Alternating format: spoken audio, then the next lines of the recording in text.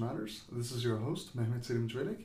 Today, we're at the KIPP Charter School System here in Houston, and today, as our guest, we have Miss Yvonne Ai, and she's the UFCS director here. And thank you so much for coming on to our show, Miss Yvonne.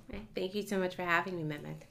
So, Miss Yvonne, could you please introduce to us what the UFCS is, what you do, and also our topic for today is what can your charter school system do to support you after you graduate?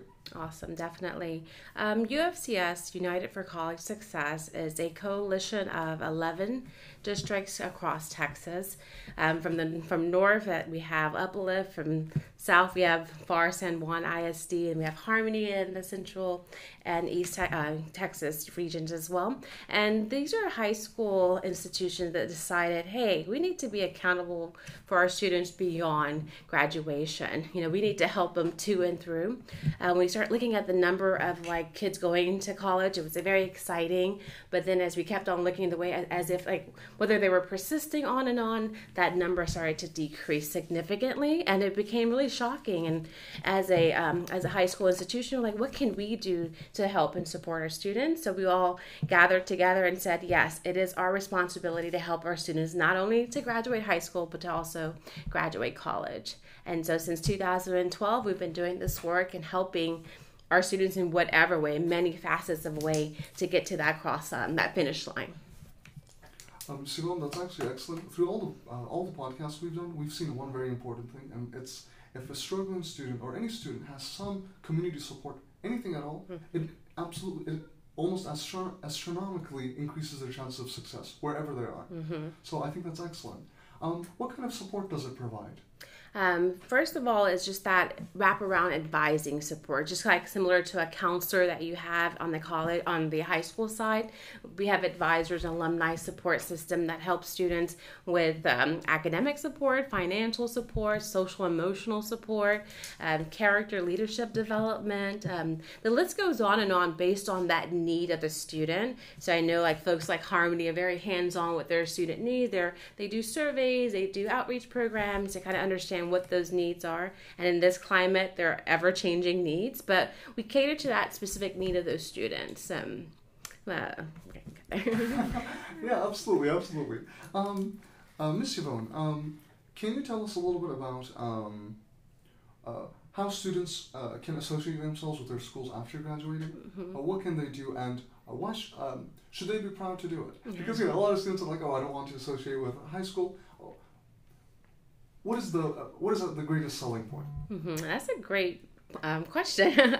I think it's all about that mindset and really shifting the mindset, because I know a lot of kids, and even myself, when I graduated high school, I'm like, yes, I'm done with high school. I don't want anything to do with high school. Let's move on.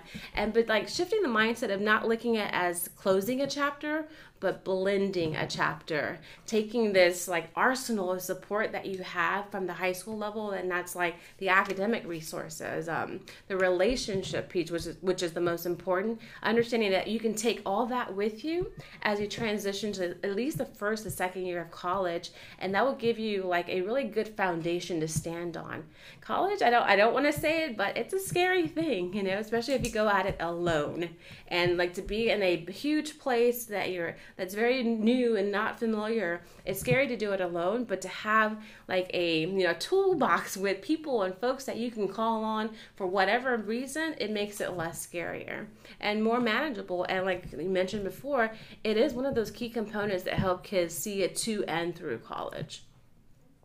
That's excellent. And Miss Yvonne, we were actually talking a little bit earlier. You said that students are sort of finding their way into college, into social circles, and I think sort of keeping their old contacts alive while they're sort of trying to grab onto something new is very important. Can you tell us about any important programs that high schools can continue to do for their students or continue to do?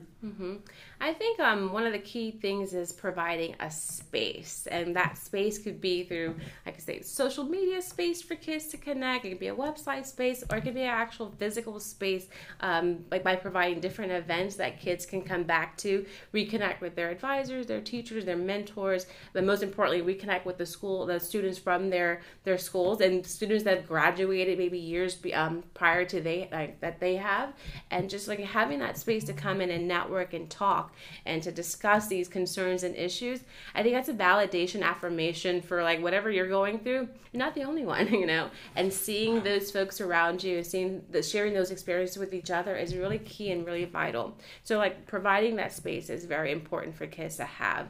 A space can also be a phone call, having a number, a contact person that they can just pick up the phone or text and get the resources and the answers that they need. I think that's the most valuable program or resource that your high school can provide for you. But it can go as far as like career development, career integration and awareness. It can go as far as like leadership and character development skills, like really helping you build your own personal skills in those areas, and providing venues and programs to do those things is also very important. Ms. Yvonne, we were talking about, you were actually saying this a moment earlier, and I think it ties into what you're saying now. You were saying connecting with the right crowd. Do you also help students in sort of identifying or understanding how to identify themselves when they get into the college experience?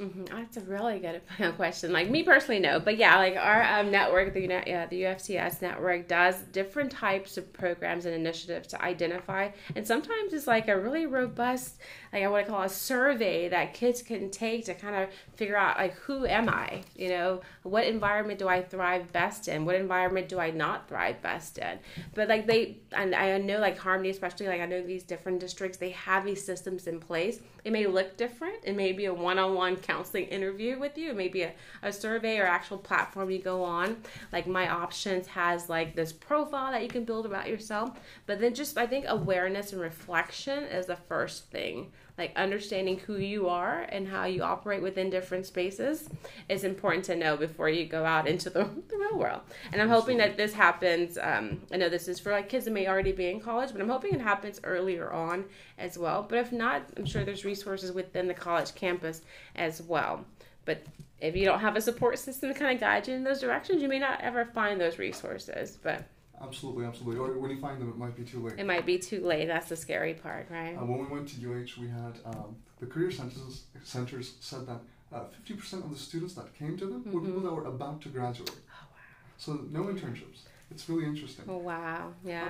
Miss Yvonne, do you have any examples that you've seen that went through the system? Any personal stories you'd like to give us?